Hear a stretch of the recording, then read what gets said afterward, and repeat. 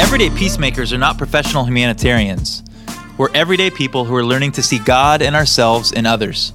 We're daring to step off the road of comfort and immerse into reality.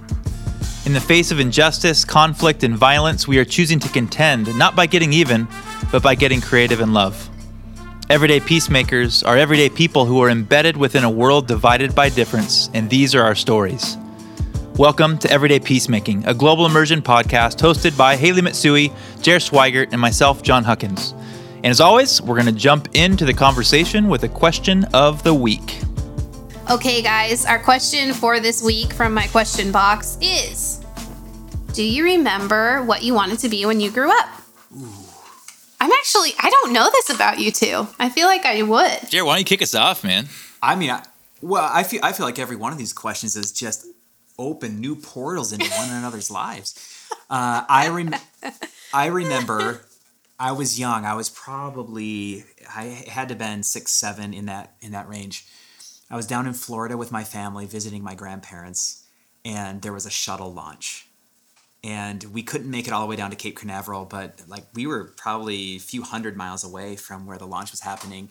But a launch, and it happened at night, and it's so intense that it literally makes the night sky like daytime. And so I remember watching this thing climb up into the sky, and you can just watch this fireball rising up into the sky. I remember thinking to myself in that moment, it was like the first moment where I was like, I think I could be whatever I wanted to be. I could be anything, but it was like that idea that a rocket was launching human beings out of our atmosphere and into space that made me be like, I want to be an astronaut. So that was my dream. Whew.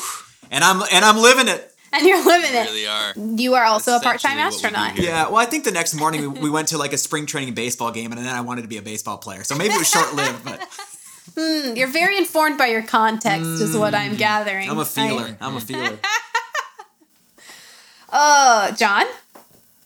Oh, way to push it off there, Hales. Jeez.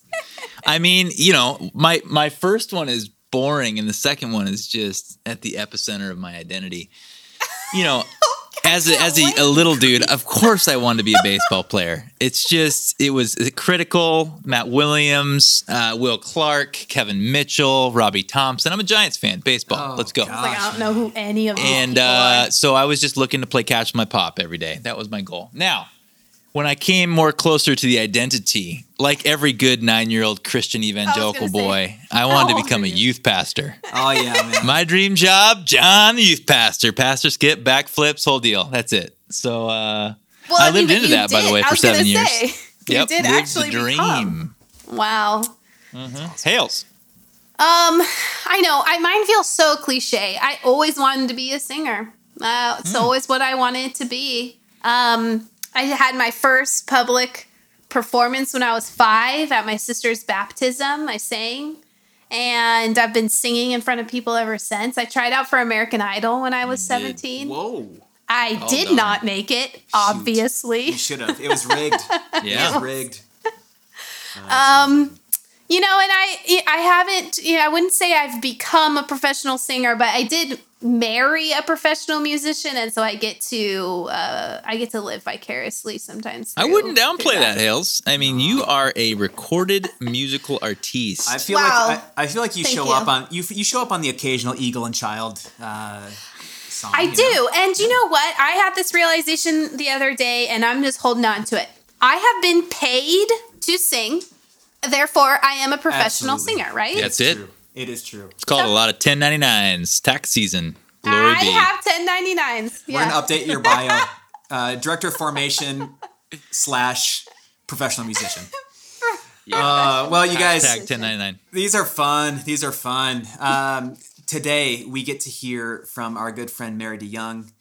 And the conversation that we're about to have is one that I think is really important for all of us as aspiring everyday peacemakers to recognize things like the mundane, the role that the mundane plays, like the role that the tools that we already have access to, how do we deploy them? But you're going to hear her reflect at the very end in a very humble and unique way. And I'm going to save that surprise for you. So let's dive into the interview, and then I'll see you guys on the flip side of this, and we'll talk about it a little bit. We want to welcome to the podcast our good friend Mary DeYoung, who lives in Grand Rapids, Michigan, and so excited about this conversation. Mary, introduce yourself to us. Tell us a little bit about yourself, and then we want to hear a story about everyday peacemaking, how this actually plays out in your everyday life. But start with you. Give us a little bit about you. Yeah, I actually always hate introducing myself because I've listened to so many people on podcasts and they're so profound and when you walk into West Michigan, I look like almost everybody else. I'm tall, I'm blonde, I'm Dutch. I eat lots of Dutch things, and I went to Calvin, went to U of M, got my master's in social work, have worked in social work and for-profit spaces. Currently work in a nonprofit, and am a house mentor to some amazing young men. Yeah. What makes you distinct from your other Dutch American counterparts there in Western Michigan is at some point in your life, this idea of everyday peacemaking became central to your understanding of faith, and it became central to your understanding of the way that you live your life. And so talk to us about when this captured your attention and how it's begun to show up in the way that you understand God, yourself, and others. And then let's move into that story about you and the brothers that you're working with. Yeah. Someone actually asked me this the other day and was like, why do you care about I was talking about living in Peru, and I was talking about learning new languages. And they were like, that's weird. Why do you do that? And I didn't have a great answer, but I think a lot of it came when I started realizing how absent the church was in a lot of the conversations that I was having in the social work space. Especially in my master's program, Ferguson happened, and a classmate of mine was from Ferguson, and the conversation in Ann Arbor, where University of Michigan is centered. And then I commuted, so coming back to West Michigan, and there was no conversation happening about it in West Michigan. My church didn't pray about it, and I got very confused. And around the same time, I went on my first immersion trip. And I think it was in that point where I was like, this really resonated with how I understood God. I've always understood the Bible to be a love letter from, a father to his children of like, I want you to understand where you come from and who you are and who I am and what my hopes are for you. It just seemed to like, okay, this is how you live that out, right? This is how you become a good child of someone you love. So that's how peacemaking became central to who I am and how I try to live out my faith is that's who God was. And so that's who I want to be. Mm-hmm. Yeah, we love that because, as you know, the way that we talk about everyday peacemaking is that it's not an add-on to our faith. It's actually central to our faith. It's the expression of Christian faithfulness, and which means that it's not a habit and it's not project-based. It's the way that we show up in our lives every single moment of every single day. And our whole team has been privy to the many ways in which you and Adam together live that out in your space. But there is something that there's something that's coming to life for you guys, and the way that you're utilizing your home, and how literally this is becoming an everyday way of life that you've made us privy to, that I'm excited for other people to learn from as well. So talk to us about that a little bit. Tell us the kind of the whole story, and specifically like what is happening. Less for the gentleman that you're working with, but more for you. Like, how are you becoming transformed to become more a part of liberation and restoration along the way? I only hope that I'm becoming part of restoration and liberation along the way.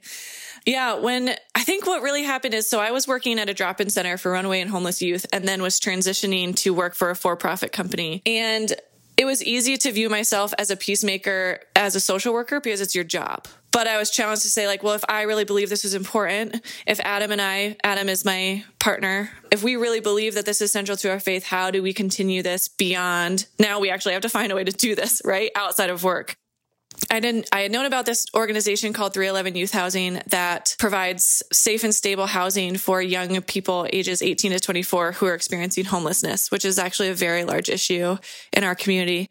And my husband and I own a duplex. And so I called up Lauren Vinculin, who's the executive director, and said, all right, I'm a licensed therapist, so I can do therapy. I can be a board member, or we can turn our house into a 311 house. Oh, which would you choose? I don't think we knew what we were getting into. We went to a house dinner with one of the other mentors who is currently doing it. And they were just like, we thought it was going to drastically change our life. And a lot of our life is still the same. come to learn, he's from Chad. And so communal living and just having constant interruptions is a huge part of their culture. So that's probably why it didn't feel like a huge adjustment for them. But we got 3 guys who didn't know each other at all, move in the same week basically into our house. And then what it looks like is we do weekly meals and then we just do life on life. And I think that's the huge difference for me, is that they've really become part of our family.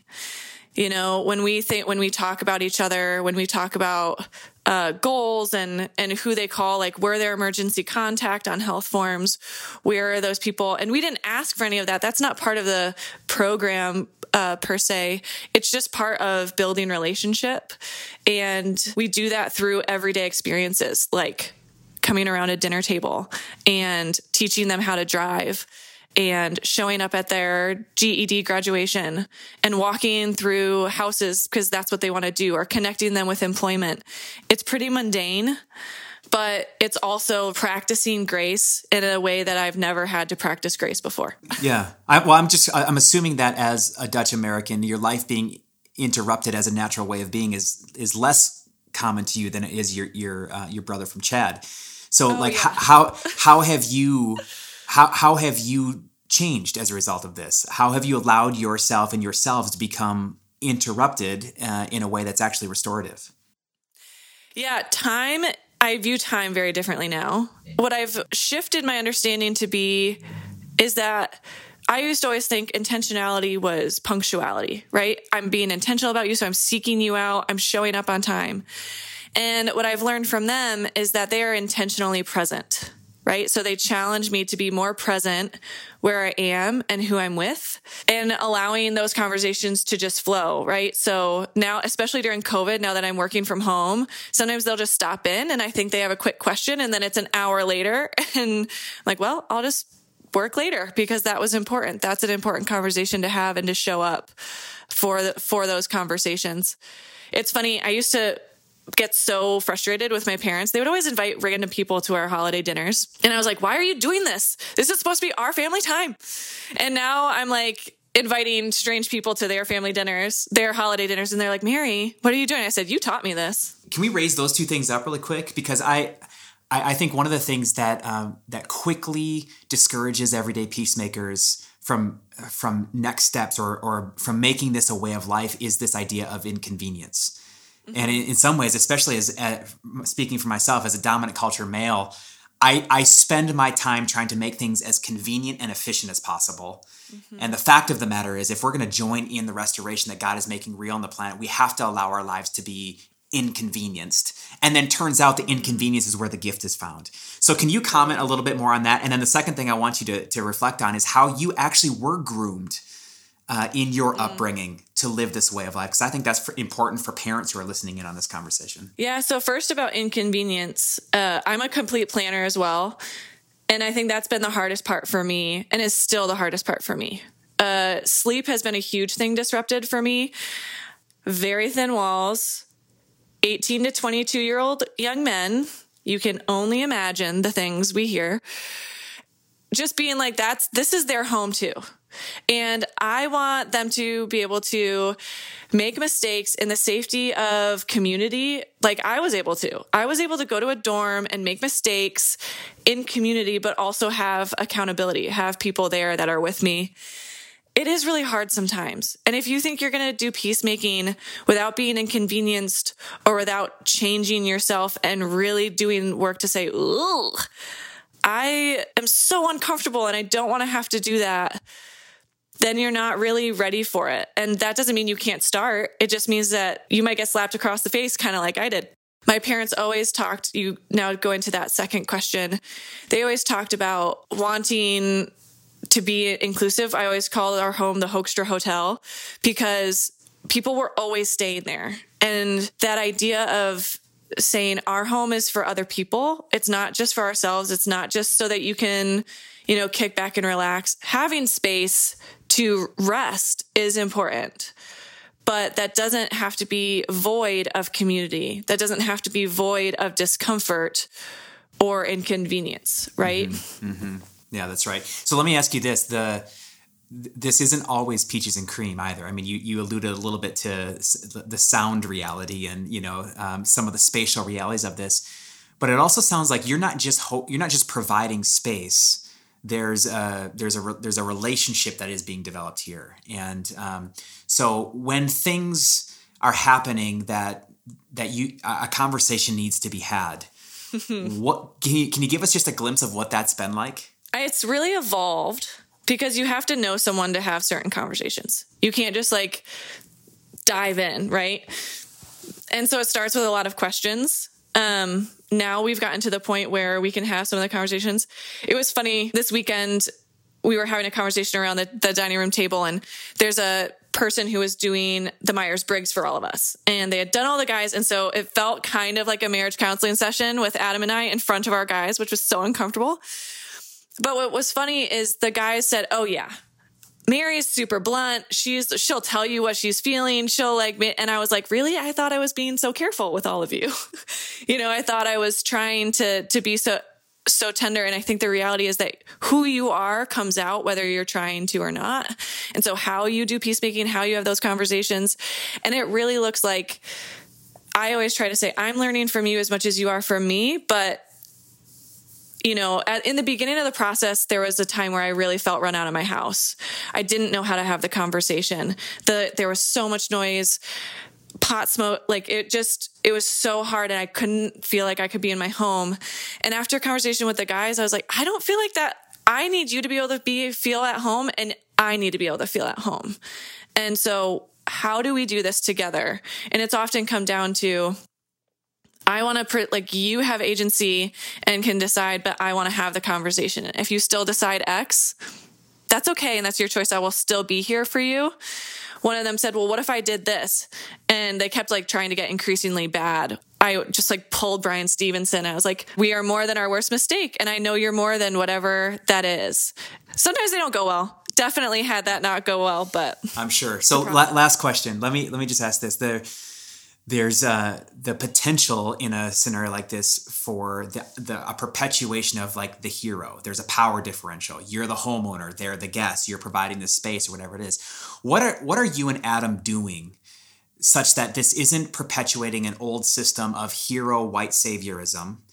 What are you doing to actually create an environment of mutuality? Yeah, I think being honest is a huge thing. For example, I had to do, we're all home, it's COVID, and I had to do a virtual presentation.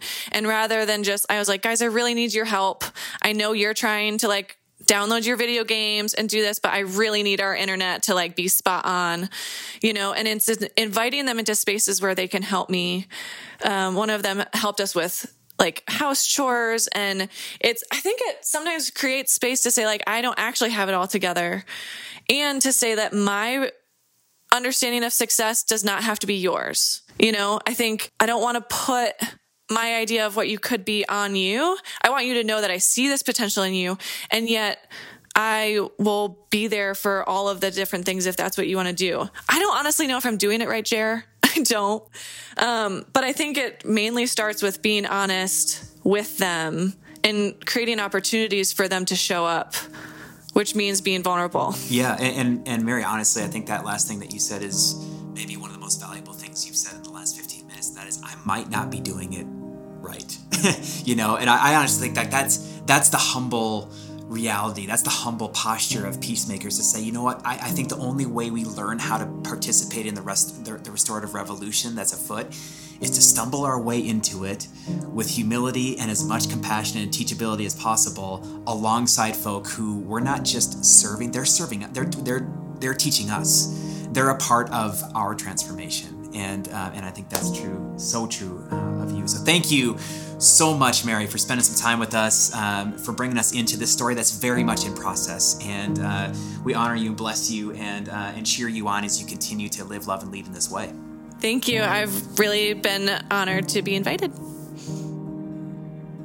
My golly. The loudest thing that pops for me out of that story and conversation is that she is someone who is hardwired for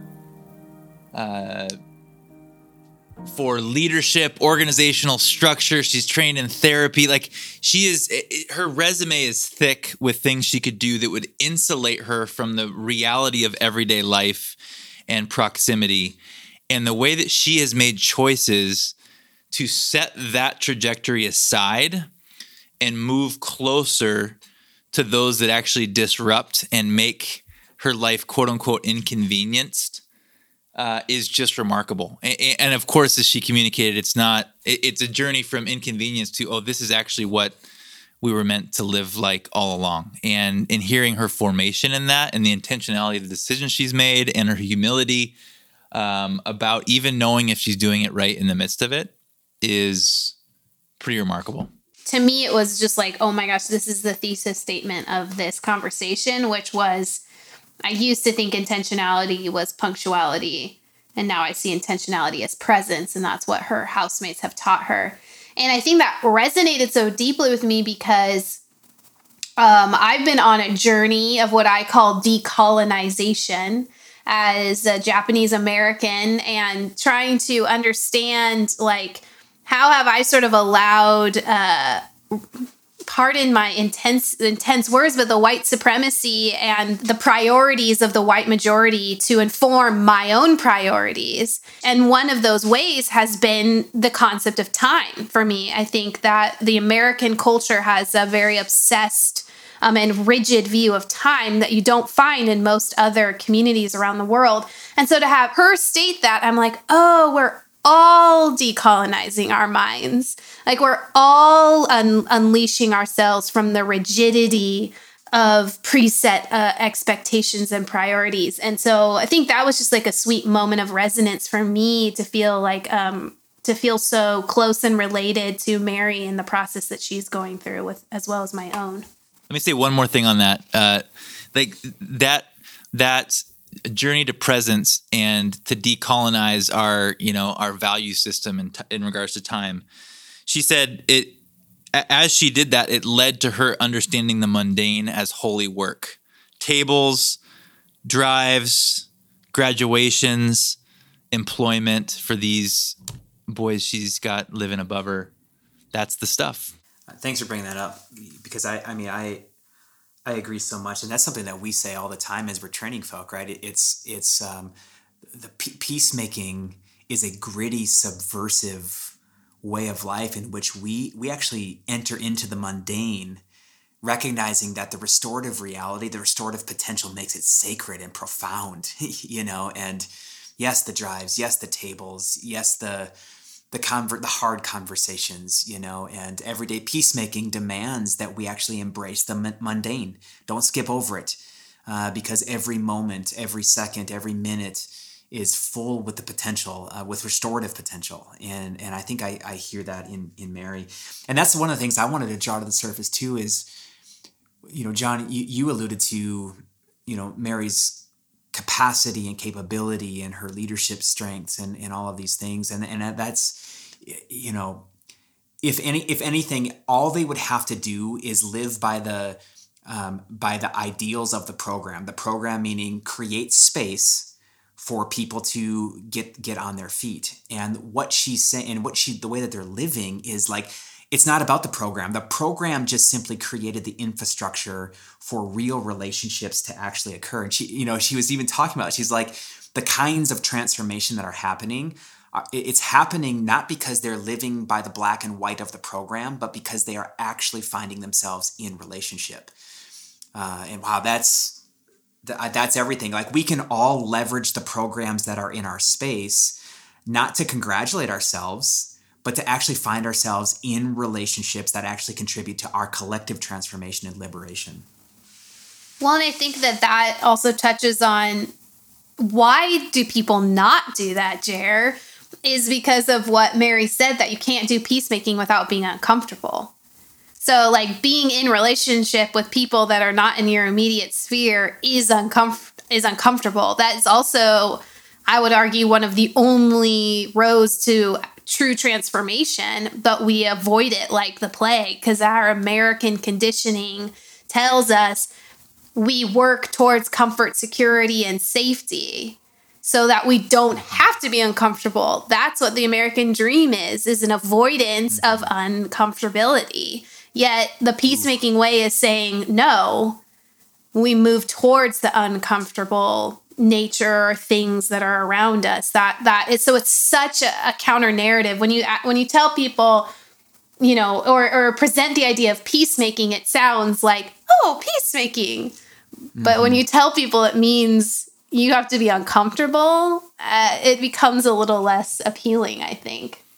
We often say Jesus didn't call us to be safe or to be comfortable. He called us to be faithful. And that expression of faithfulness oftentimes doesn't involve safety or comfort, which is the great surprise in all of it. And I think even with the beauty of the mundane practice that we see here, we talk about contend as this third practice of everyday peacemaking.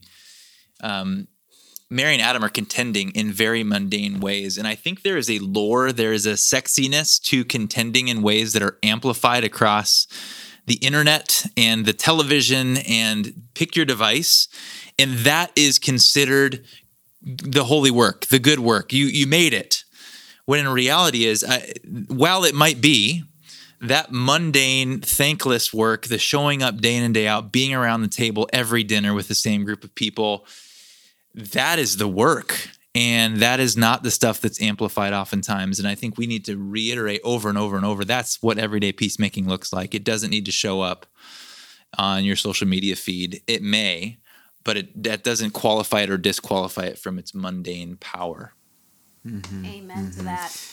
Yeah, and I wonder if that, like, to add some more context to this idea of decolonizing, you know, like our faith has colonized us to believe that discomfort is wrong or bad, rather than the portal into our transformation, you know, and so like I feel like part of the way that I've been colonized is to, like, one of the greatest points of discomfort for me is the idea that I might not be doing it right.